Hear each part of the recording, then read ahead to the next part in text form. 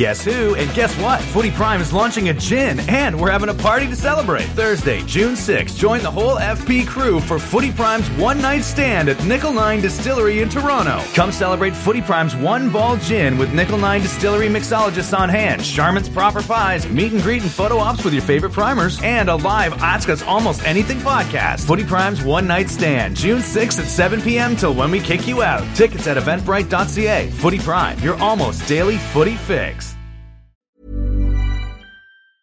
Hiring for your small business? If you're not looking for professionals on LinkedIn, you're looking in the wrong place. That's like looking for your car keys in a fish tank.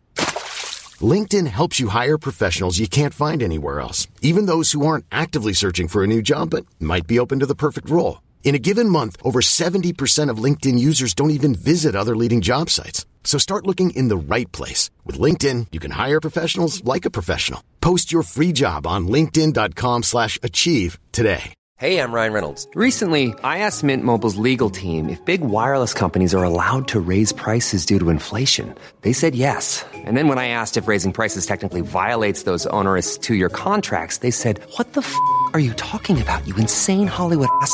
So to recap, we're cutting the price of Mint Unlimited from $30 a month to just $15 a month. Give it a try at mintmobile.com/switch. $45 up front for 3 months plus taxes and fees. Promo rate for new customers for limited time. Unlimited more than 40 gigabytes per month. Slows full terms at mintmobile.com.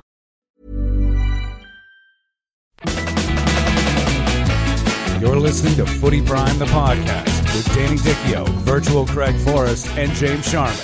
Today, we welcome the champions of the world, Liverpool. I'm Jeff Cole, and for Dan Wong, let's get this party started. Indeed. It's a special edition of Footy Prime. Maybe the one I've been looking forward to the most out of the last, 37 or so we've been doing. For some reason, I don't know why. It's been a special week, my friends. Everything has become balanced once again in the universe. The good guys are on top. Liverpool champions of England and Europe as we speak. Doesn't matter they crashed out to Atletico Madrid. Doesn't matter. As we speak right now, Liverpool double champions. Why are you laughing, Deitch? Is that not the case? Well, no, you're champions right. in England and Europe? The Raptors are still the NBA champions as well, so why are Liverpool not the champions still as well? So exactly. What a season it's been. The strangest season, obviously, of all time. And it's not over yet. 7 games left. The records could still tumble. Craig, there's so many ways we can talk about this particular team, a fun team to watch. But what's the most impressive aspect, do you think, of this current Liverpool and what they've done in this insanely crazy, truncated season? It's hard to pinpoint, Sharms, when you just can't talk about one thing when you talk about it. You could go and start with the ownership when they took over from Gillette and Hicks. When John Henry and the Fenway Sports Group took over, and they took some time to get themselves in a position where they were accepted by the Liverpool fans. It wasn't easy for them either. A lot of financial difficulties as well. Remember Suarez thing when he left the club, and I think the most impressive thing, if I was going to pinpoint or try to, I'd say would be the 2 signings of the goalkeeper and the center back, Van Dijk and Alisson. I think they were just the pieces that they were missing that took them over the edge. Because remember, Man City got, I believe, 100 points and 98 points in 2 seasons. So when you're looking at that, and that's the guideline, and that's your yardstick of what you need to face to be successful, Liverpool had to make some big moves. Because the rest of the team, really quite clear, they're not coming for big money. The club was put together very well, and outside of the goalkeeper and Van Dijk, everything was pretty financially tight. They didn't buy this team, and that's impressive in itself. And Klopp, the manager, was the perfect fit. Yeah, I agree with you, Craig, with the 2 signings, but I think we have to go back a little bit further, and the biggest move for me was bringing Jurgen Klopp in. They've been searching for a manager like him for a long, long time. They brought Benitez in, and he done reasonably well. He did reasonably well. He won the Champions League, but he just couldn't get that Premier League title. And They brought Brendan Rodgers in, who played a lovely brand of football, and they really thought it was going to work out. They invested a lot of money with him in charge, but there was still something missing, and it could be 2 or 3 signings, which you're alluding to there. Craig Van Dijk has been a massive signing for them. Goalkeeper as well, which has been a massive, massive problem for them over the last 10, 15 years. But I really feel with the staff that Jurgen Klopp has assembled and him himself, the passion that he shows on the sidelines in training, it resonates with the fans as well. And the Scousers, we know, are a working class club, although half of them come from London now as well, the Cockney Reds, but no pun intended. But I just feel that there's just such a good feeling within the club for the last 2 to 3 years now. They know they've been building up to this. Jurgen Klopp has stated when he first came in that his target was to win the title, to win the Premier League title, and they laughed. And they laughed. Yeah, they laughed. But he's presented that to them now. He's shoved that in their faces, as well as the Champions League trophy. So the big question now, and it's always the case when there's a successful team, is what do they do next? What can they go on to achieve? Can they be the next dynasty of teams like Liverpool back in the 80s that I hated, United in the 90s that I hated? Can Liverpool be the next club to do that? Yeah, that's the big question. You know, what can they do to improve this current team, right? But you know, in the moment, let's enjoy what they've done. A young team. We're not hearing rumours of players leaving. That's going to happen at some point. Always does as you get successful, obviously. But I think you both kind of mentioned it there, that the feeling around this club. When Suarez left, the narrative was, Liverpool's no longer a big club. They can't keep their stars. And then when Philippe Coutinho left, they can't keep their stars. What next? But when both those players left, they reinvested so well. And that's, I think, the mark of what a great club is. And Sir Alex Ferguson did that at United. He'd always see players leave, right? They'd bring new players in. But this current team, I don't know who's going to leave. And does anyone need to leave? Do you need to keep it fresh and bring some new faces in? Or is it just purely a case of, let's get some depth in? Because I look at this team right now, guys, and I don't really see any holes. You can always improve. You know, is Gini Wijnaldum the best midfielder in the world? No, so you could improve there, but he's a wonderful fit on this team and a really good player. So what do? Do you just stand pat and bring some youth through? Do you maybe address some depth on the left-hand side of the field, perhaps? I don't see too many impact players coming in and changing this squad at the moment. No, you're right. I think when you look at the great teams, you always talk about recruiting and how they do that. I mean, look at the 2 fullbacks and how they've done so brilliantly well. One was homegrown. I think the other one was $8 million. Probably Alexander and Robertson. And they've been absolutely fantastic. So that will come down to the manager, and I think this is where Klopp is really quite a genius and brilliant at what he does. Is that they may bring another player in or 2, but they may not. But what he'll do is he'll discuss it with the team and talk about the loyalty that he has to them if they continue doing what they're doing. There's going to be no changes. These players are going to be around as long as they want to be. So that's going to be the manager's job, because bringing in people, they have to fit not only your systems, but also have to fit in the dressing room. And they can't disrupt what they have, because that chemistry doesn't come around very often. And Danny, I mean, we've all had it. We've had teams where we felt we had that chemistry, and it was something special, and you keep that. But the manager will have to massage that very carefully, because he doesn't want to lose it. Well, there has to be a contingency plan when you're in the top 5 or 6 of the Premier League. I think in any team, actually, in the Premier League. And speaking about Coutinho, Suarez, there was a contingency plan in action already put in place, and they did ever so well. We kind of were worried about Firmino coming in and getting the goals that Suarez provided. They bought Salah for reasonably cheap, who did not have a good first couple of seasons at Chelsea, and everyone said this guy's Premier League tested, he's not going to work out. They bought Mane in from Southampton, who did pretty well at a lower league club, but could he really do it at a high-level club? And I just felt like there was a lot of risky signings that they brought in and everyone was kind of looking at. But Jurgen Klopp had done his homework, and I'm sure he's doing his homework now as well. There's a fantastic bunch of youth players coming through. We've already seen them in the Cup. We've seen a couple of them make their debuts in the Premier League this year. Even last week we saw, I think it was Williams that come on. Very, very good right back. But you've got Trent Alexander-Arnold, who's probably in the top 2 or 3 best right backs in the world at the moment. So you have to have that hunger. You have to have that that competition in the squad as well. You can't have players being comfortable. And there's rumours about Koulibaly coming in from Napoli this morning, who I think would be a fantastic signing. When you're at the top, Craig, you know this, and Sir Alex has said it many, many a times. You can't get comfortable. You have to bring in players that are, first of all, going to bring something to your team, to your squad, that's going to push you on and keep you at that level. I agree with you as well. They can't bring in players that are going to upset that change room, that locker room, and that vibe that they have within that team spirit, which is fantastic as well. They have shown how hungry they've been this year to win the title. That's been the biggest difference between Man City and Liverpool this year, the hunger in every game to go out and prove that they can win the title. But I just feel you need to bring in 2 or 3 players, and I'm sure Klopp's looking at Sancho at Dortmund, Koulibaly at Napoli, and Lallana's going to leave. There's going to be 1 or 2 other guys, vets, that are going to leave. Maybe Lovren's going to leave as well. So you're going to have to bring in to supplement that squad. Well, I mean, how do you replace Dejan Lovren, right? You go out and sign David Luiz or someone, right? That's how you replace him. But, you know, I mean, it's you're right. No matter how good a team is, there's no perfect team, right? Even the great Barcelona teams weren't perfect. Pretty damn close, mind you. But, I mean, you know, you got to bring that freshness in, like Fergie would always say.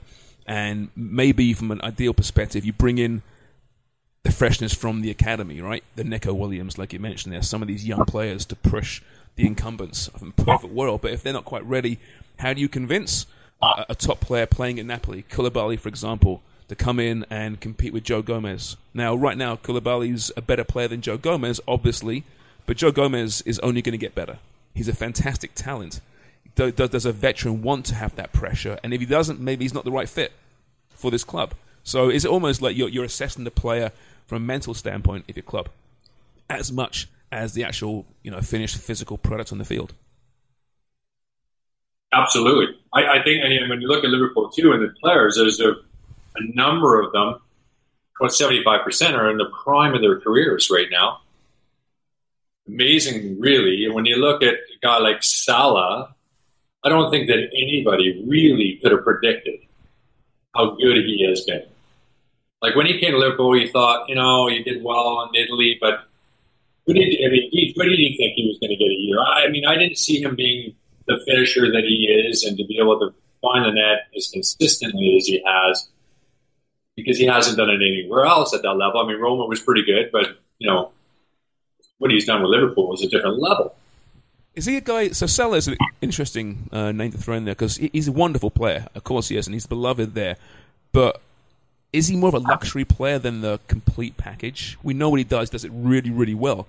But is that a position that potentially, and it sounds crazy because he's a 30-goal scorer, for Christ's sakes, but is that an area up front where you could potentially upgrade if you're going to spend the money? Not at the moment. Because what I like about Salah is that he's bought into Klopp's team ethic of we want to work and we want to counter-attack at the speed and the effectiveness that they do, Liverpool, but he also defends for the team as well. Even Mane, even Firmino, for me, he works the hardest out of all the forwards in dropping back in. Who's most irreplaceable at those front three? If you had to I honestly feel Mane is at this moment in time because Salah, okay, pulls 30 goals a season, unbelievable player, but I think Mane's a little bit younger and I think he could maybe push on to go to like a Real Madrid or Barcelona if enticed to one of those teams. But I see no reason for him to move on. But you're right. I still think they need a little bit of backup there. You look at the backup for Firmino, who's Divock Origi, who we're all still big goals. Yeah, we're like, he's not a Liverpool player, but he's banged in goals in the Champions League. He's won that game against Barcelona, which really pushed them on to win the Champions League, in my opinion. He comes on, he does a job, he's reliable, Klopp trusts him, and that's what Klopp is going to be looking for. He's looking at Sancho at the moment probably and saying, is he a kid that I can rely on to come back into this group of winners and have the same mindset as the players that I have already. It's a really tough ask for any manager to upset that mindset, that team spirit that you already have of champions. Yeah, I know. That's why they get paid a lot of money nowadays, top managers. And so far, there's been very few misses for Klopp and his staff, be it, Michael Edwards down from the recruitment side of things. 3 players maybe? Karius didn't work out. Naby Keita's still a work in progress. There aren't many misses so far, right? A lot of hits. At some point, there's going to be some more misses, and then we'll see, how good Klopp really is. But at this point, I mean, where do you put Klopp? You think about the great managers in that club, and they're revered, right? The Stans named after the Shankleys and Paisleys, King Kenny, of course.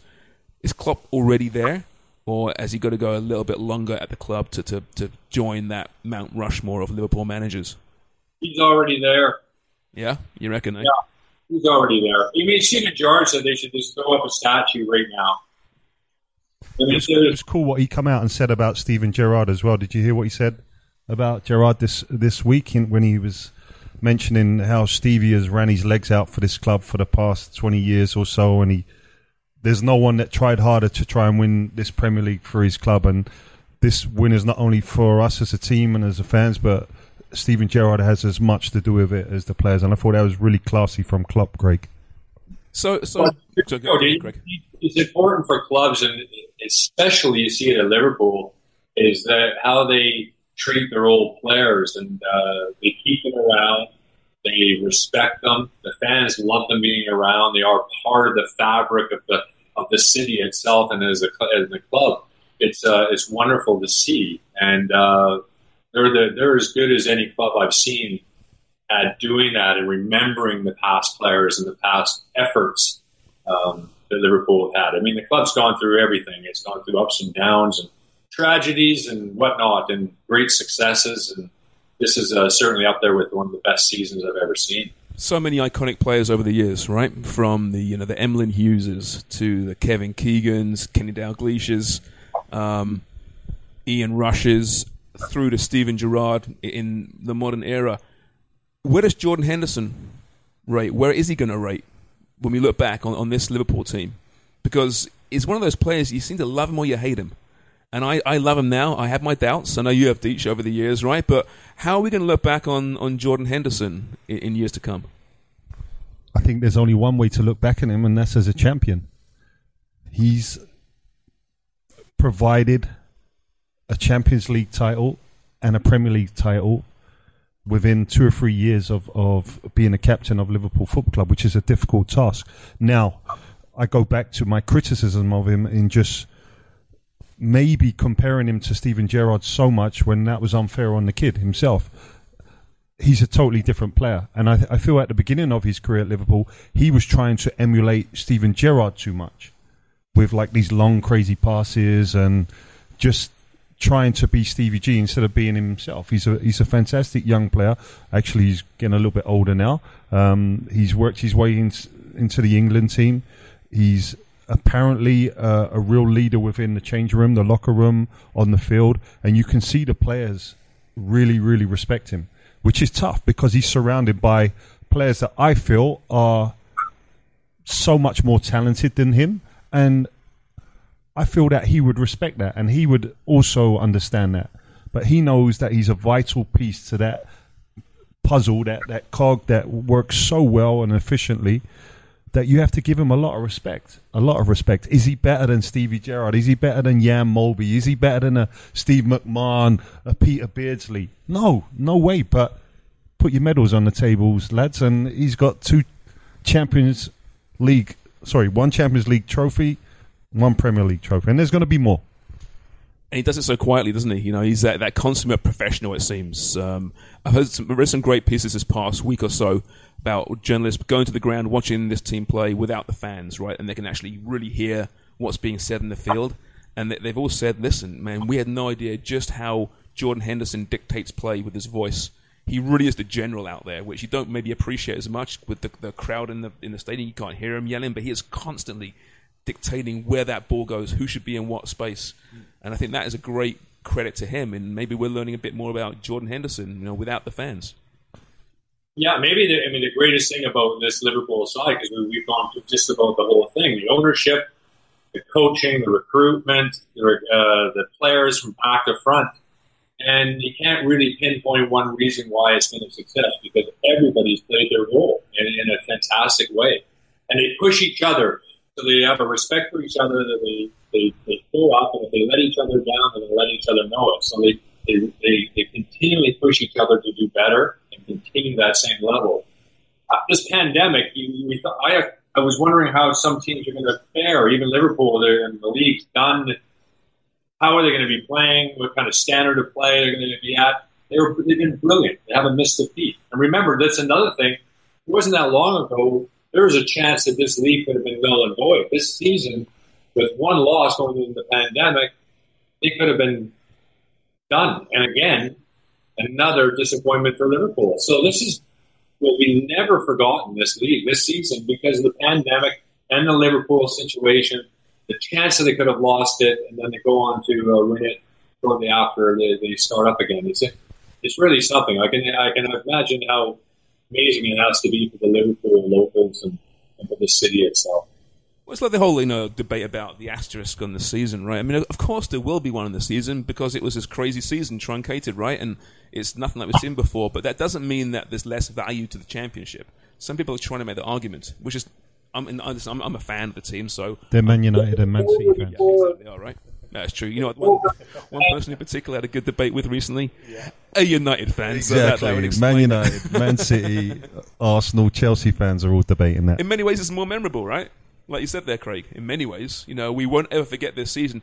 You'll see a Man U title and a Man City, and they'll come and it'll go, and we'll forget about it. We'll never forget about this season, right? Never. The Liverpool COVID season. Yep. Yeah.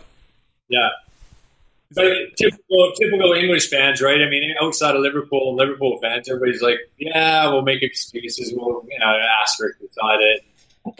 I know, and they all complain about all the fans gathering outside Anfield. Oh, it's terrible. Every single sports club in the world in the same situation would have done the same thing. They would have celebrated en masse after their first championship in 30 years. So I want to ask you a question as a Liverpool fan, Shams. How does this team presently rate or compare to the great team of the 80s with Dalglish and Rush and Barnes and all those guys? And I'll throw in the Champions League team of Benitez as well. How does this team rate? Well, to start with, Rafa's 2005 team. They're a great team of characters. They were nowhere close to the quality of this team from a talent standpoint. Not even close. It's not even the same conversation. A great moment, obviously, in a big drought for that team. Great. I remember it well. But let's not compare this team to that because they're just on a different planet. The great 80s teams, they're the teams that I have such nostalgia for, right? And it's funny, when they won on this past week, I didn't know how I'd react because I've been in this game now for 20 years. I'm jaded somewhat. My highs aren't as high as a lot of fans, and my lows aren't as low as a lot of fans because I'm being so close to the game. But I lost it. I did, and it's because I was thrown back to 1990 when I was moving to this country and all those childhood memories. These were my heroes. These were my comic book heroes. My Supermans, my Spider-Mans were Steve McMahon and Ronnie Whelan and Bruce Grobbelaar. They really were, right? So I got such fond memory of that team in the mid to late 80s in particular. So it's hard to compare it. From a talent standpoint, they're up there, right? But different type of game back in those days. We know that. A lot more physical. It was far more violent. But if you put them man-to-man against those great teams, it's damn close. It has to be right now. Probably better centre-backs now with respect to Alan Hansen. Yeah. I think Virgil van Dijk's better than Alan Hansen was, and he's a legend, right? Bruce Grobbelaar, no one's better than Brucey in my books. Not even the great Alisson. You can't compare. Midfield, Jordan Henderson or Jan Molby, like you mentioned before. I can't say it because I'm just so close to that particular team, right? There's more pace in this team, say that much. Yeah, for sure. But the game, as you said, has changed a lot. Yeah. And even try and speak to Craig about it, but the reason I hated Liverpool so much in the 80s, because they were so fucking good. And it was like a love-hate. Like, there was teams that I watched that were good, but they were boring to watch, or they were just like thugs. but Liverpool were a classy team. Like, Grobler was a character in goal. Hansen was the first of, like, your central defenders that played with such elegance and dribbled the ball out the back comfortably. Gillespie next to him as well. Then they had, like, a couple of fullbacks in... you can't even remember. They had Stevie Nicol, the guy that does the TV now with the Premier League. Jim Beglin was pretty good back in the days. But like a wealth of talent in midfield. Peter Beardsley's, Ian Rush's, John Barnes was like. I remember playing against John Barnes for QPR when I was younger, and I go, I'm fucking playing against John Barnes at the moment. Like, was he still good? He was just like a legend. He was a little bit tubbier at the time, but you couldn't get the ball off him. But these are guys, as you said, you idolized as a youngster. You hated them because they were so good, but it was a love-hate relationship. The 90s Man United are a very similar team. They were just so good, Craig, that you had so much respect for them, but you hated them as players. But now I'm on the coaching side of things. I have a lot of respect for the coaches that worked with those players in building those teams and them characters together to be so successful. Do you think, Craig, you need to see this team do it again? It seems, I mean, quite frankly, this team should be celebrating a second championship, right? Really. 97 points last year. But they didn't get the second championship because, City was so good last year. But a European Cup, a Premier League title in successive seasons. Do you want to see it again before you start making those comparisons to those dynasty teams? Well, I think we will see it again. I don't think there's any worry about that, except the standard of play has got to be incredibly high and can stay there because Man City's not going to rest. They're going to come guns a-blazing. They're going to make some changes. They're going to be a different team. Maybe no Europe to worry about. Yeah, exactly. If that could, that's going to work in their favor in the league. Anyway, the pressures of playing in Europe and the league, and to do both of them equally as well, it's really difficult. It can be done, especially with large squads, but it's difficult. Well, you look at next year, and this team won't get worse. Obviously, they'll probably get better. But with City, maybe without European money, they don't spend as much, or maybe they spend more to get back. Who knows? You mentioned Chelsea before. They're going to be much better next year. We're seeing some real good signs there. United's beginning to look a bit more like United now as well. If Pogba stays, him and Fernandes are working really well together. Is Solskjaer the right man? We're going to find out. Spurs, will they improve? Don't forget Leicester. It's going to be a really good season next year. And I don't think if Liverpool do defend their crown next year, it's not going to be by 25 points, right? It's going to be a much tighter race. And there won't be this big gap in the middle. Let's hope. I agree. I don't think we'll see teams get 100 points again in the near future. I feel that teams are understanding now that they have to spend money if they want to compete at the top. Chelsea are doing that. They bought in Timo Werner. They bought in the boy from Ajax, who's a very, very good player. United are spending money now, so they Sancho could be going there, right? Sancho could be going there. I still think that Arsenal will make 3 or 4 big signings in the summer. I don't think they're ready to compete yet, but they need 11, don't they? Arteta is doing a rebuild there, and there's always a team that will creep in, either it be Leicester or Wolves, who are punching above their weight this year. Can they invest in that team? They've got some big money behind them and a big agent that we know is connected with them. So I just don't feel that Man City and Liverpool will be able to take as many points off other teams to collect those 100 points again. Yeah, we shouldn't forget that these 100-point seasons aren't commonplace, right? We've just begun to see them for the first time ever, right? And now we're seeing we might see 2 or 3 100-point seasons in 4 or 5 years. That's unbelievable. So is that a statement on how good these teams are, or how the other guys have kind of fallen off and have been caught in these? Well, I think how good they actually are.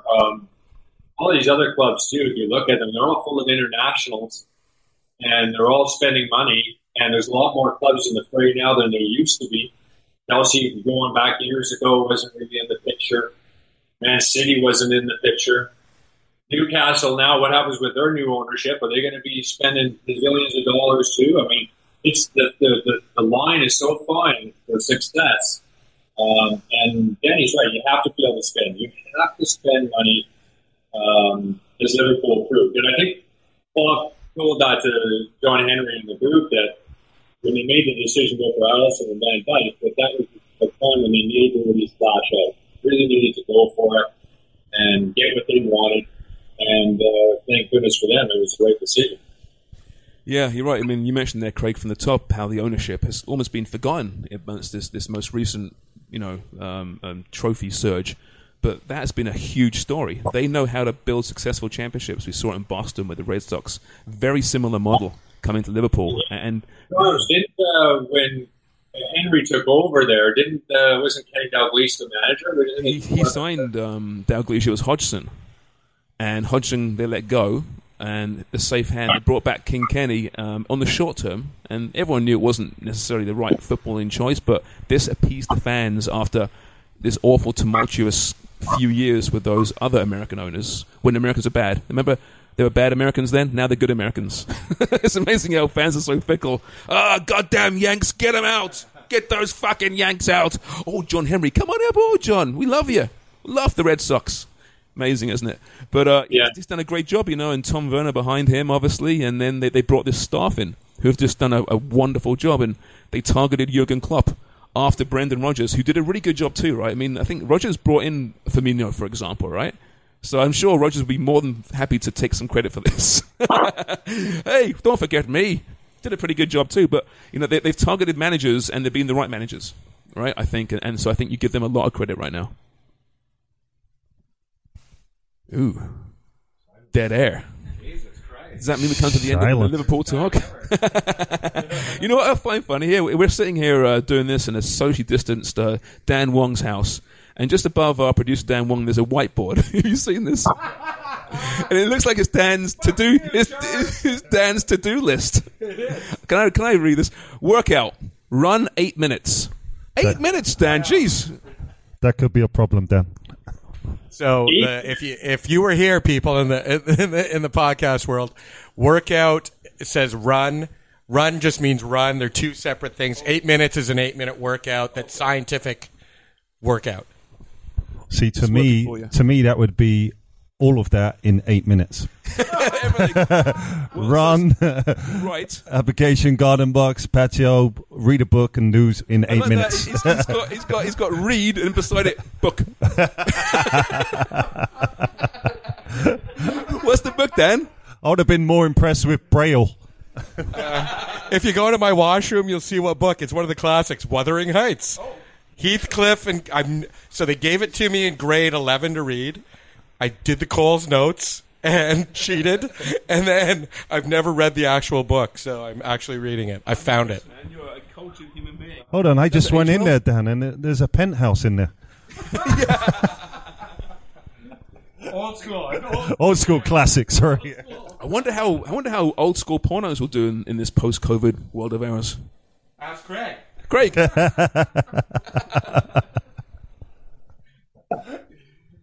Conspicuous. No, I'm not having any part of that. No. I'm impressed by Dan's to-do list, that's all. Workout, right, Renault, and read. Have you got to any of those things? Garden box, patio, but the run an application, and yes.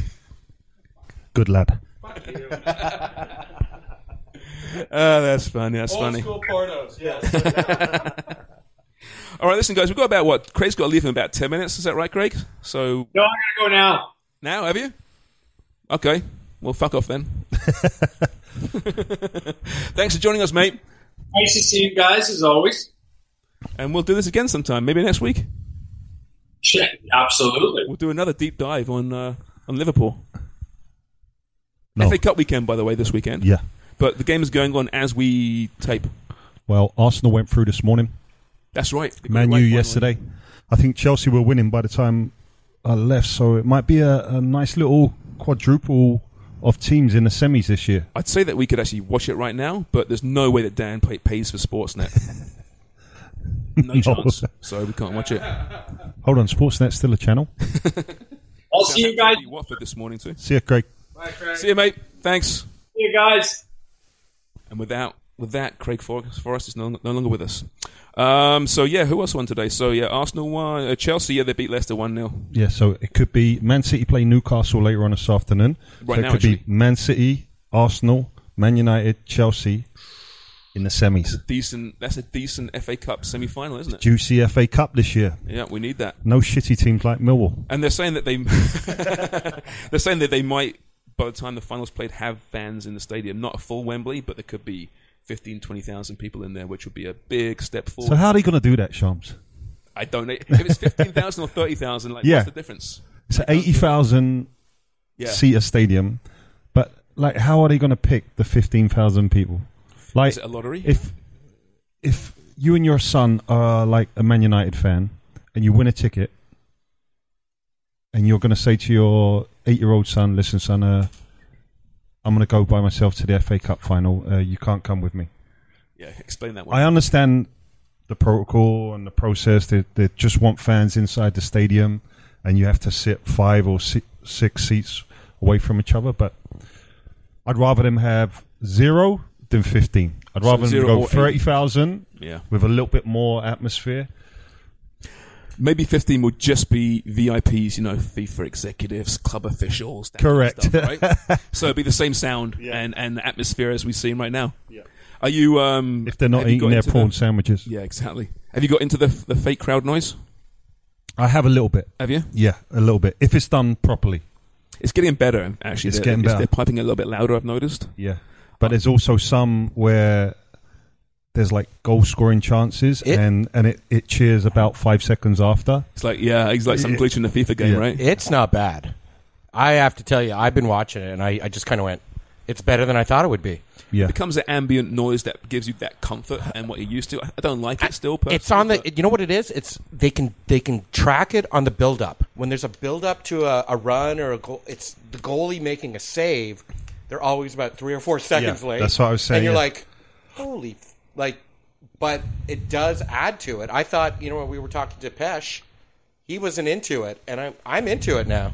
I still don't like it because it's still not authentic to me, and I can still, when I actually think about it, I realize that's not actually what's going on right now. That is contrived.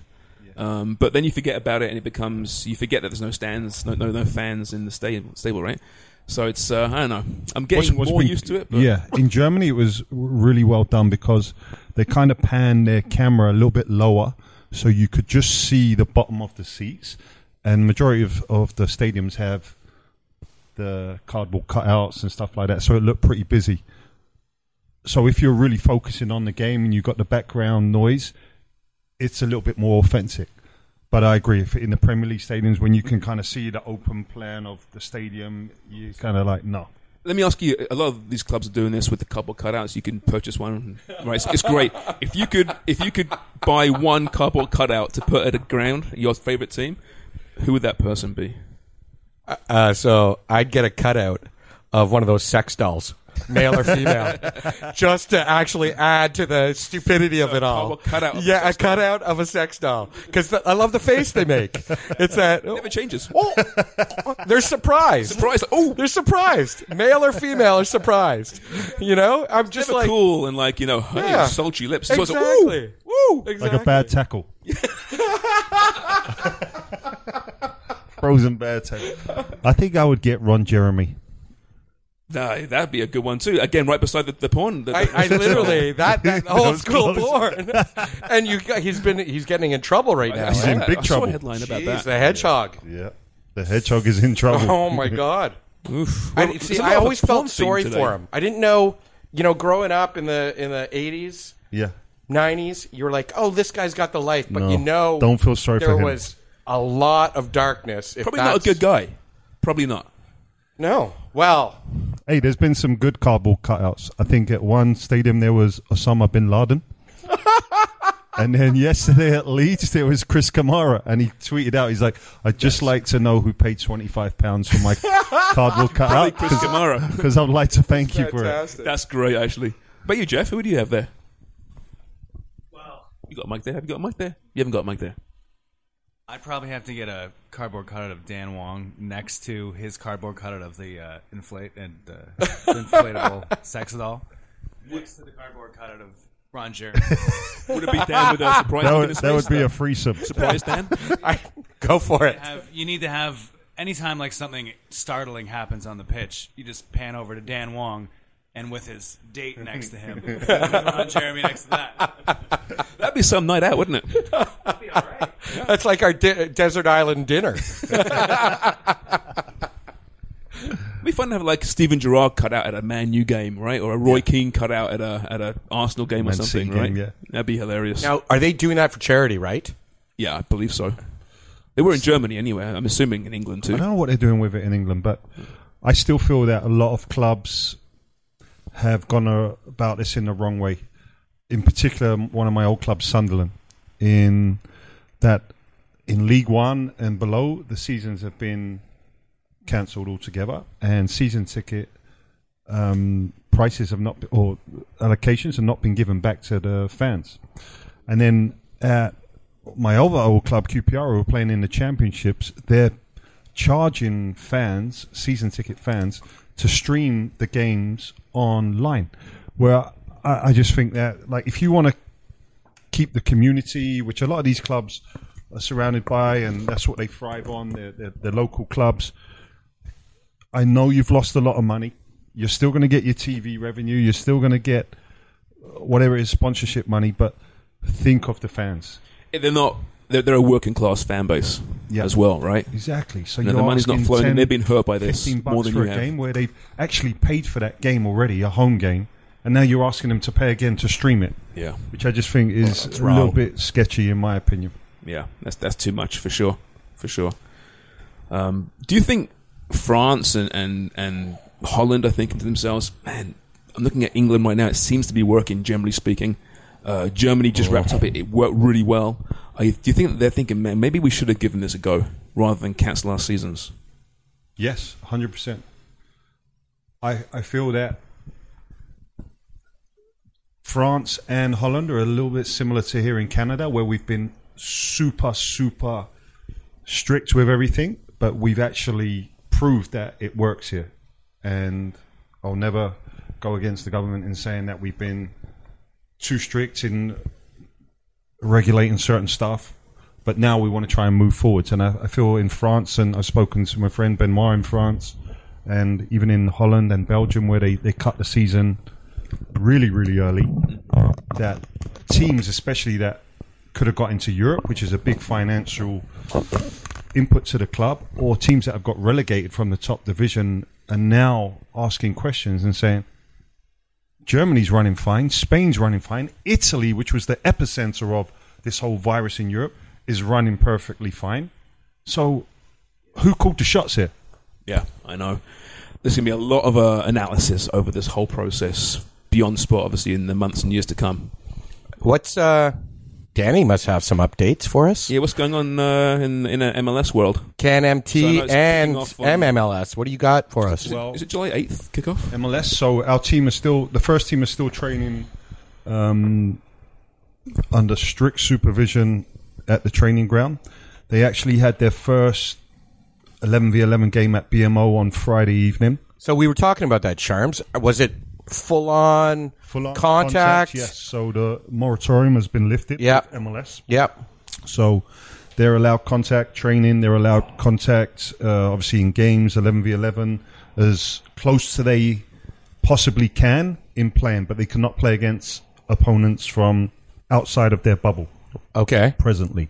They can organize... So, wait a second. Sorry. Who's in their bubble right now? Is the entire team in their bubble? So you have a group of around 40 to 45 in your bubble. Our group, T2, are not in that bubble. So even staff, doctors, physios, trainers, admin, there is no crossover. So when the first team have left the training facility, is sanitized, is clean, then T2 will come in, start coming in, the staff will come in, we'll go for exactly the same process, go onto the field. We're about 2 weeks behind the first team in the sense that we can only move to group training at the moment. So we're in groups of 10 on either side of the field. So we can only do that at the moment. We have to be 10 feet apart, which is pretty... You know how our friend, hard. you know how our friend Charms always cusses about how long it takes guys to get... Did you watch the 11v11? And, no, we weren't allowed in the stadium. But what about film? Did you see any of that? I haven't seen any film yet, no. Because I wonder how raggedy you would think I'd that like is. To see it, Fine. actually. Yeah. The good news is that that Mike Bradley is back in full. Oh, wow. He came through it. He's looking good, feeling fit. Has there been a discussion that maybe Mike started COVID for him? Possibly. He's got the power. It's worked out perfectly for him. Well, the boys must be, though, just raring to get back at it. Your group right now. I mean, my God. I mean, it's not the same, it's obviously. Hard, yeah.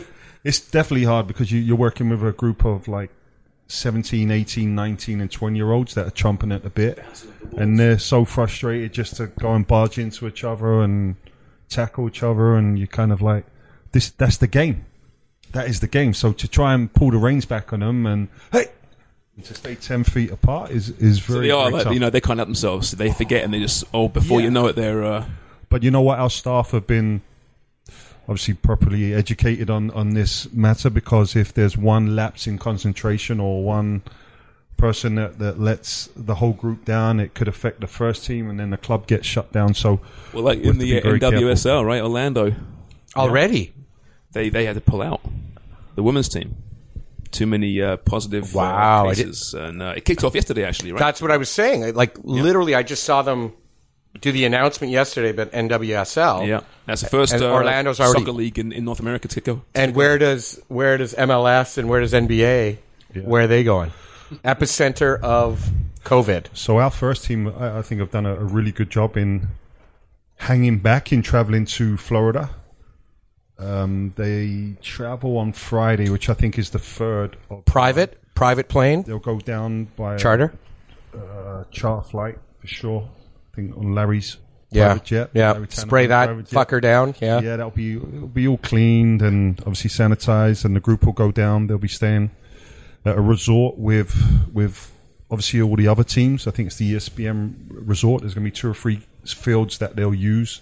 The games are going to be set up at 9 o'clock, 11 o'clock in the morning, and then there's going to be 2 games possibly in the evening, because obviously the heat down there in Florida. As you hate. Big stadiums, though. It's going to look really weird. No. It's going to look like a training match. But obviously there's no fans allowed inside the stadium as well. So. I know, but even usually you can see, like Premier League, there's no fans, but there's still football stadiums, right? There's something. These are going to be like sporting complexes, right? You've been down there? I still have my doubts about this. I really do. Because, as we all know, the cases in Florida are going up, not by the hundreds, they're going up by thousands every day. Exponential now. Yeah, it went from last Wednesday to having 4,000 new cases to, I think it was yesterday, 9,500 cases. So you add that up over like 4 or 5 days, that's like 30, 40,000 new cases in the state of Florida. Well, if anyone knows me, they know I don't like to get political. But Ron DeSantis is a jerk-off. Hey, you hear that, Ron? So, and then you add that in with the NBA, obviously traveling down there. The Raptors traveled down last week. They're staying in a place which is about an hour away from where they're meant to be meeting up with all the other teams to gather all the players. There's a group that come from Toronto that are meeting the rest of the players that were in America, like the Lowrys and all these guys that are homes are in America. So, listen, there's a lot of stuff going on where... But, the only difference is that NBA, the contracts are amazing.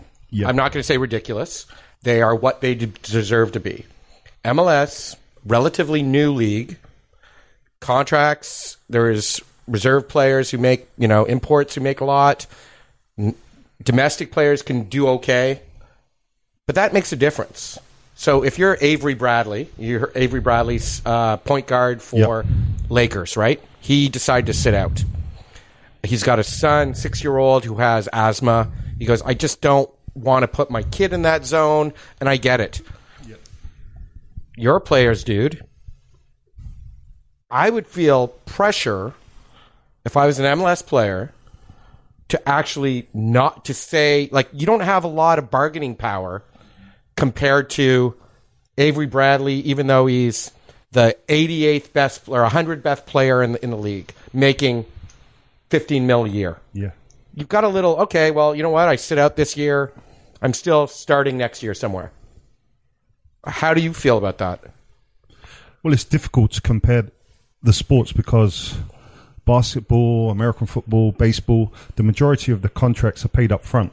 So if you're on 20 million over 4 years, you've basically got that 10 to 15 million paid up front, and then you got some insulation immediately. Yeah, but where the soccer players, you're basically paid on a week-to-week, month-to-month basis. It's leche all over again for Dicchio. And also, groceries.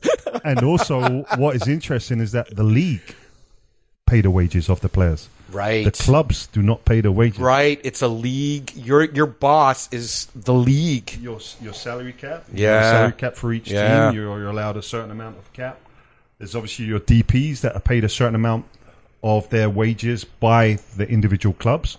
But the majority of wages are paid by the league. And if the league are telling you to go down to a certain place to play in front of ESPN cameras because we're going to be in prime time on the major channels of America, I'm not saying they're being forced to do it, but I think it's... You must think to yourself, am I going to be blackballed if I don't? Well, that... to be a concern, right, for some players. For sure. And then you factor in players from black or Asian minorities where the virus is affecting those nationalities and players, people a lot more. And if I'm a black player going down there into a hub like Florida, I'd have to question what am I going to be bringing back or what am I going to do? What I would say is that I feel that the players are going to be the most clean and tested out of everyone in North America. I really do. I think they're going to be protected amazingly. But what we don't know is that the workers working at these resorts, are they going to be going in and out of the resorts? Right. People at the stadiums, I don't think they're going to be getting too close to the players. But they'll bring their cooks and chefs down, right? I'm assuming. We will, for sure. Yeah, right. But there's just so much uncertainty around it. I just feel it's just such a rush to get this. Listen, I want football back on, MLS football back on, more than anyone in this whole continent. Or in this room. In this room. But there has to be... He just makes money from it. That's right. There has to be There's 4 of us in this room if you're listening by audio. So out of this room, Danny Dicchio wants football back more than anybody. Yeah. Maybe not Sean. Maybe not. I gotta pay my bills too. Yeah. You just want pies, dude. Something happened because of fucking COVID. Put it that way. And every time they use the term DP for MLS, and then we bring up the hedgehog, I'm always confused. There's the theme to today's podcast, boys and girls, and it's pornography. Old school. Classic. Old school, heavy bush, pizza slice, New York pizza slice, pornography. New York pizza slice? You don't get it. Oh, for Christ's sakes. I've never heard that before. Come on. I never want to hear it again. Come on. New York pizza slice. This is how we were brought up. What the hell? You have. Of course you have. That's a burrito. If people are watching on YouTube, Jeff Cole, our voiceover, is holding up my kid's Mexican burrito. Towel. Throw towel in there, yes. Yeah, thank you. Yes. But we should say that the Bundesliga rounded out this past weekend, and it seems to have gone out unscathed. Right, it's worked. So I'm just happy football's back in some regard anyway. What about CPL? Should hear this week, right? That's what we're hearing. That there'll be an announcement this week. Maybe even on July 1st. Ooh, Canada Day. Yeah, which would make sense. And what's their have you heard concept? I don't know for sure. Hub again? Like we were talking hub. Yeah, it'd be a hub. I'm hearing it's either going to be in PEI or in Victoria. Yeah, Victoria, I where heard the hub's as well, going to be. And the teams will fly out to that venue. 6 or 7 week kind of tournament type thing format, which would be great, actually. I think it'd be a lot of fun. Well, there's amazing golf out in PEI. Yeah, so you say take this I can imagine those guys. Well, it's great living out there. It's going to be lobster season. My family's East Coast. It's full lobster season out there. If those guys hub it out there, that's a fantastic place to be in a bubble. But I also heard that PEI have said if people are coming down to our beautiful little spot in Canada, that they have to quarantine for 14 days prior to playing or being involved in any kind of... Look, that's the rule right now. My family has a cottage or a house out there. My brother and I go out every summer. We can't go out without quarantining, which is stopping us from going out because the kids aren't. We're not sure we can hold the kids at the cottage for 14 days straight. Yeah. So, and they're taking license plates as you go over the border. So there's only like 2 real big places to go in after you get past Quebec, and they're taking license plates, RCMP, and they're really, really buttoned down diligent on it. with it. Yeah. So I think it's going to be Victoria. Victoria's a nice little spot. They've got a nice stadium there. It's a turf field as well, so it's not going to get too bashed up. Right. Well, also they're killing it in BC, other than the strip joint. Right. Yeah, of all the provinces and how you deal with them, I mean, they could have been hammered like we were. Yeah, they've done a really good job. Absolutely. CPL is going to do kind of. I still need MLS. Is doing what kind of tournament until the season starts? It's going to be like a World Cup. Yeah, it's going to be like a World Cup tournament where they'll play 3 games in the group stages. Which will count towards the league, right? Which will count towards the league. Then if you finish in the top 2, you will go through to a quarterfinal, semi-final, and final. The purpose of winning the tournament is that you get a berth into the Champions League. The only games that count towards the league are the first 3 games, which is the group stage. So you could possibly play another 3 games or 2 games, and they don't count towards your league. It's almost like a cup. It's a cup. It's a World Cup. But what they're hoping is after the 3 to 5 games that these teams play, that restrictions and regulations will be lifted, and that teams can go home to their stadiums to play at home against, obviously, opponents with no fans in the stadium. Although some cities are already saying we're quite good. We can have fans in the stadium, right, in our state or our county, wherever it is. But well, it's funny. I was thinking we did that show with Frank Yallop about Beckham in L.A. Beckham's supposed to be Miami FC first year. Have you heard where Frank Yallop is now the head coach? No. I don't know if it's been confirmed yet. Oh, Jesus. Really? But let's just say it's a place in Nevada. Oh, really? Oh, I remember that rumor floating around for a bit. That'll be a cracker. Maybe we could do a show from there. Jeez, we're coming down. They'll bring us on. But if you're David Beckham, and I don't know how involved he is, as far, whether he's an investor, a owner, I know he's an owner, but what that means, I'm not sure. But all of a sudden, you're sitting there going, my first year in the MLS. Oh yeah, all these new clubs, new leagues. What's Nashville? Cincinnati as well. Yeah, very new. Nashville's first. That'd be Austin are coming in next year, so they're like, thank God we got in this year. Yeah, like the commitment and just the money being siphoned out, going towards all these other things. As you say, MLS is always such a, the gate is everything. Yep. And now they're in this place where. It's not. They don't have the. Well, maybe they'll start building a broadcast play here with coming back and other sports not. They should do 100%. They should be all over that, and they should. I mean, all the leagues. I mean, hockey is one that stands out. I discussed this with someone. This is their chance to do something a little bit different. They won't because they're hockey and they're stuck in their ways. But this is a way to humanize their players, make it a reality TV show. Me and Dean Blundell were talking about this on his podcast, and how this is a great chance to really almost reinvent the NHL, which is seen out of all the major sports in North America as being the most draconian in many, many ways. They're not going to change. Well, here's your chance, guys.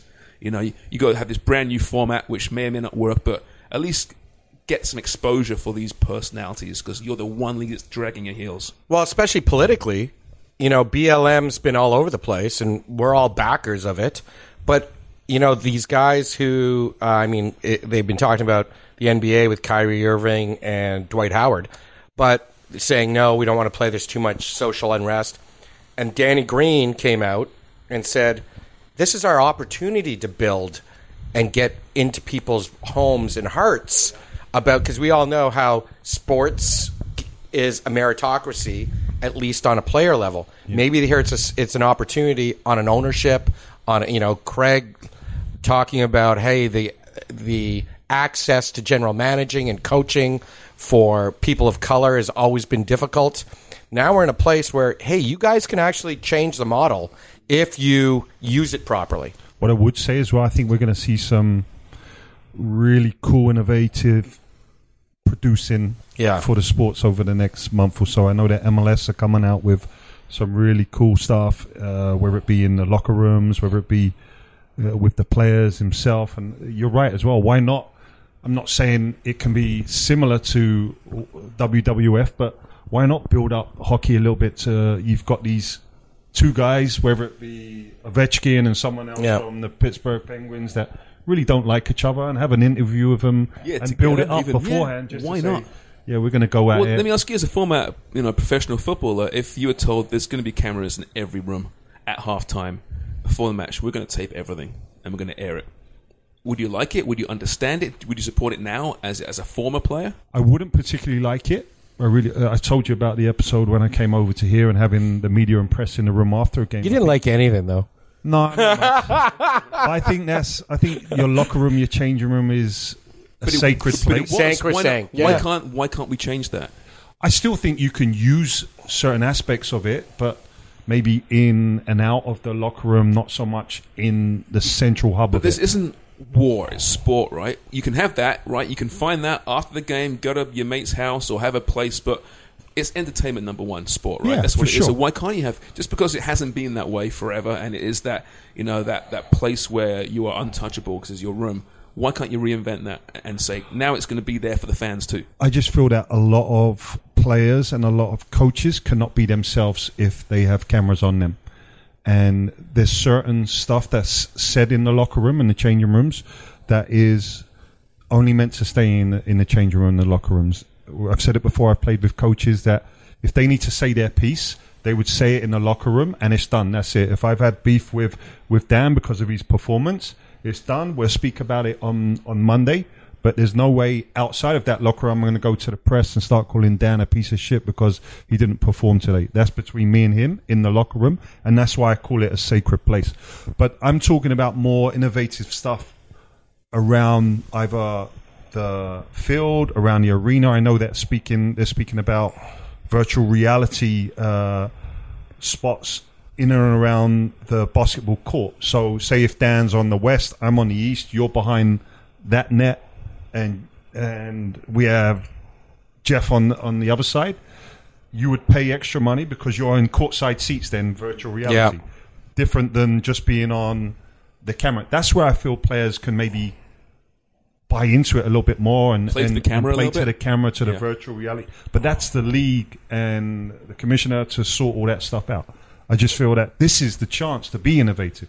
Try something pick your own new. camera angles. It's been around for a while in UK, right? In Sky Sports, the red button, you can pick and choose different perspectives. NASCAR did it like good old racist NASCAR, That's a great idea, but right? they did it well with the old. Hey, do you want to be in this guy's car? Yeah. Choose your angle, all that kind of stuff. I thought it was brilliant. The other thing is what I've noticed is players know where the cameras are. Yeah, for sure. And I was watching.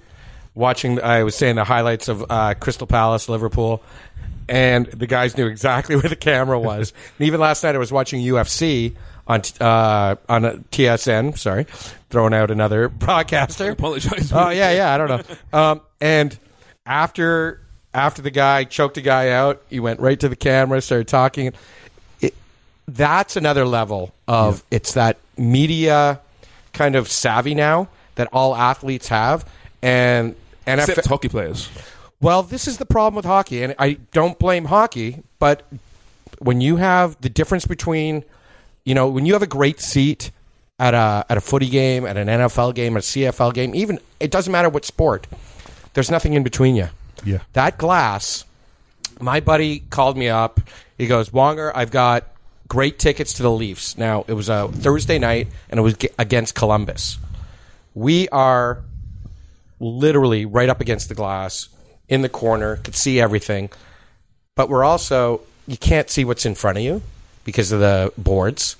The glass does represent some issues with because of the curve of it. Yeah. You're not seeing, it's like wearing googly eye glasses. Watching like basketball, football, and soccer, if you're in the front row, you're almost there. Yeah. You feel the sweat, and it's totally different with hockey. And I know you're a huge hockey fan, Sharms. They have to be the ones who, if anyone does something to get the fans even closer, I think it's hockey with the masks. There's two layers. There's more challenges for sure. Yeah. For hockey. But I'm just saying in general, not just during the games, but you have these personalities you hear about in the room, you know, Right. and you never get a chance to see that because they're so shielded by their clubs and by their coaches. You know, you say this to the camera. You know, it's so rare to find that. Occasionally, late night, Hockey Night in Canada, when Scott Oak's doing his thing, you might see it a little tough. bit. But it's tough, right? I think hockey's the worst. You can get someone losing their shit at every other sport. Hockey, they're like soldiers walking out, you know, Robots, and man. They're you like don't get emotionless. it's like it's fully automatons. It's like, and I never understood that because they're trained that way. Yeah. Plus, to be honest, we're Canadian, and Canadians aren't always, you know. I remember how you're supposed to represent something. Behavior.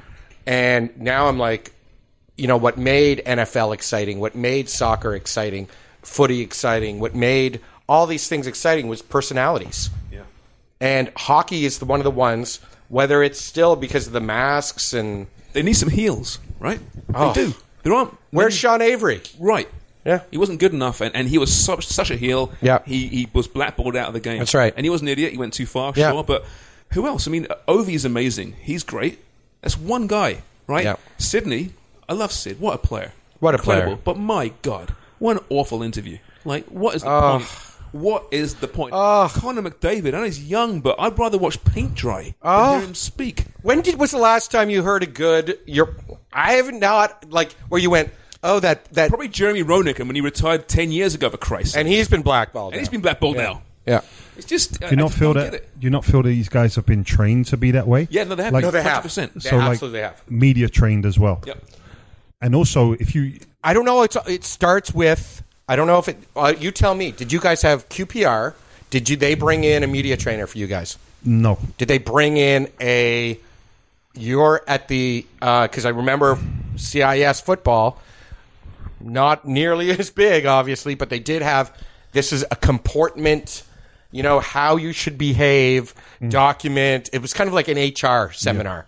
Like Did they have that? We do that for our academy players now, and we've started media training with them and just being comfortable in front of a camera and trying to answer in the right way, but still showing their character and personality. But we never had any of that growing up as young kids, and I still feel that there's certain stuff we're not teaching our younger professionals or players with potential, whether it be finance advice, Right. media advice, social media advice, stuff that we're all trying to implement at Toronto FC, and I know a lot of other clubs are doing that now. But I just feel that they're very rigid in the hockey. Whenever I watch one of the hockey guys talk, it's like programmed. Yeah. But it's the same. Good It's the game. same interview, no matter what the dude is, what team he's on. You know, and Well, I mean, footballers aren't much better in England, right? For years, it's been the same way but they knew that if they said one thing wrong, they'd be hammered across but the it's the country. by coaches media, that are. right? It's the managers who look like they're throwing it at. They don't care anymore. But now you're seeing, I've noticed in England, a lot more ex-players are getting in the media afterwards, Yeah. and they're interviewing the players, and then you get the barriers come down because Right. we're in the same group, as opposed to a journalist interviewing a player, right? It makes a big difference, I think. Yeah, Right? You're right. With the Carragers, the Nevilles, Yeah. Ian Wright, Gary Jermaine Lineker. Genius, you know, these guys. Michael Richards is great at it. I love it Yeah. when I hear him interview guys now because Yeah. he's one of the boys still, right? Yeah. And he disarms the athlete because they feel safe. They know he's not here to screw you over. What's the worst you have ever interviewed? What was the worst? Did you ever lose it? Did you ever just go, or was it just a walk away? Did you ever take your mic off? 2007, my first interview with Dane. No, you always have to be respectful of the interviewer because he's trying to do his job. You called me fat once. Yeah, probably, but You were. He mentioned all the chicken wings I've been eating. That's what he said. I remember it well. What a mean motherfucker. if Upside down head, calling you fat. you can tell if an interviewer is there to get something out of you, or if he's there just to do his job and pass on the stats or whatever he needed to get for his producer or paper. If he's or digging whatever. around, you can So tell, if he's right? digging around, you can tell, and if he starts to get a little bit snarky, then that's when you be snarky back. It's just a normal conversation that athletes will have with you. That's why I feel the basketball guys are very protective, but then if they're pushed, they'll fucking call you out straight away. They will call you out, and they won't be afraid. I just feel footballers are very similar to the hockey players, where they've been either told at the beginning of the season, this is our protocol when we're doing interviews. This is what's not to be said. If something is said, be aware that you're going to get fined 2 weeks' wages or be out of the team and looking for another club. What was your thoughts, just quickly before we go here, like when you first moved to Toronto, what was your thoughts about the media in general here when you chatted to them, and be honest, like compared to back home? Well, first of all, I told you it was very, very surprising for me to see them in the locker room afterwards and having that access. And it wasn't just guys in there, there was women in there, and like there was guys walking around naked, especially Jimmy Brennan would always walk around. Loves it. Yeah, especially when the women reporters are there. Yeah. And that was surprising for me. And then obviously the dialogue of the conversation was not very sophisticated. Football generate. There was one guy. What was the word we were trying to spell last week? Tumultuous. Tumultuous. Tanny went home and looked it up. Google Siri, please spell out slowly tumultuous. She told me I wasn't saying it properly as well. But no, it wasn't. Not to be disrespectful, I don't think there was a lot of football journalists. There were very few, a lot of just general reporters there. I remember being in that press box and guys asking me questions who had been doing the job for years, covering other sports. Well, you be honest. How many guys? You're one of the trailblazers. I'm sitting with a trailblazer. Two trailblazers. Two trailblazers. But you came over. You said, "I want to concentrate on this sport." Right? Like you made a decision in your broadcast career to say, "Hey, how many other people knew footy like you did?" At the time, like when I first started doing soccer specifically, essentially in Canada, as myself, there was Jerry and Craig. Yep. Actually, I was before Craig. Fuck him. Yeah, it was before Craig. It was Jerry and I. Yep. Like doing it on a regular basis. There was, oh my God, I'm going to upset people here because people arrived. I'm trying to think when they arrived.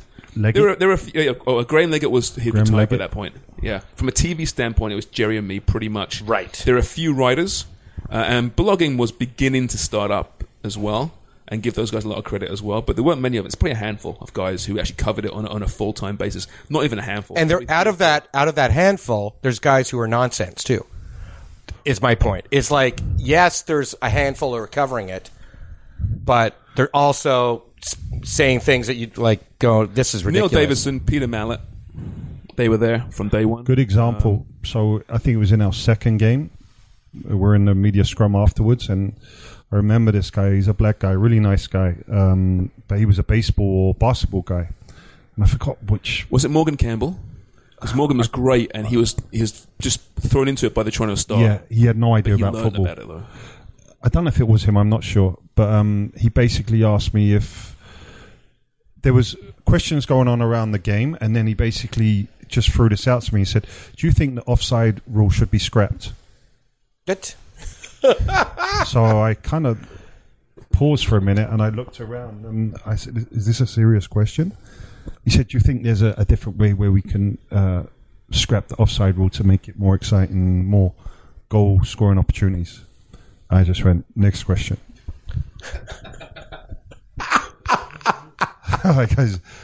Were you know Cabby, right? Yeah. He hit TFC a lot, right? In those early days. I can't remember Cabby. You either. don't remember him from No. Okay, because that was great because Cabby would do the would he? Cabby thing, yeah, and did a few TFC stories, and guys just had no idea, especially the guys coming over had no idea who he was. It was hilarious. Right. It was really well done.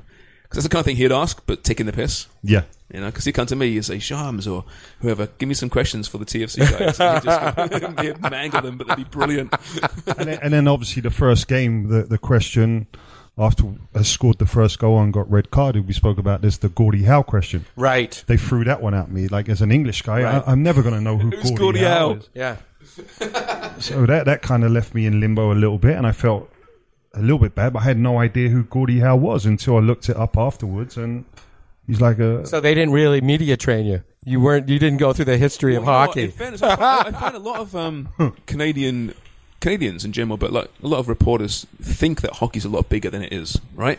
So they assume that, well, you'd know who Gordie Howe is, even though you come from another part of the world. Whereas, sorry, and I love hockey as you mentioned, but it's a speck in the global sporting stratosphere. Oh, right? Absolutely. It's a speck. Yeah. People don't know who Wayne Gretzky is. I had no idea they don't know who Wayne Gretzky is. No disrespect. I know who had he no is idea just who because Wayne my Gretzky. sister was vacationing in Canada when he was traded in '88, and she came back, and some guy called Wayne Gretzky. That's why I know who he was. That's the only reason. I was a big stat guy as a kid and would look, especially hockey, but I'd always look at the attendance. And knowing they have 82 games, I think, so 41 at home. And yeah, they're selling out, but I'm also sitting there going, every NFL game is at 100,000 person stadium. Every EPL game is, between a 30 and a 60,000, unless you're at Wembley. And then I'm like, soccer's going on everywhere. It's cheap. That was my biggest thing, was the sports I was playing. Hockey became too expensive. Football was school paid. Soccer and basketball, two cheapest sports you could ever ask for. You need a ball and a bunch of idiots to kick it against. A bit like a podcast. Wow, we've got that covered. On that note, this is going real long. Have fun getting this thing transferred over now. Especially with the video. Remember that time we had Craig Forrest in the podcast? Yeah, I remember. It seems like hours ago now. Sweet guy. Sweet guy. We've gone through porn, cultural issues, riots, everything. So we should probably sign off now, right? Sure. All right. Well, that's been fun, boys. It's good to see you boys again. Great seeing you. Sorry we missed you last week, by the way. I'm sure you missed us. We had thousands of emails. Father's Day. Happy Father's Day again. Belated, yeah. I'll tell you a joke about that in a minute, but when we go off air.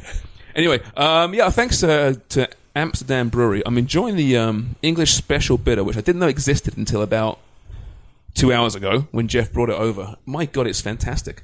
I like a bitter. It's my kind of beer, and you really can't find them in the LCBO, but this Amsterdam ESB is friggin' delicious.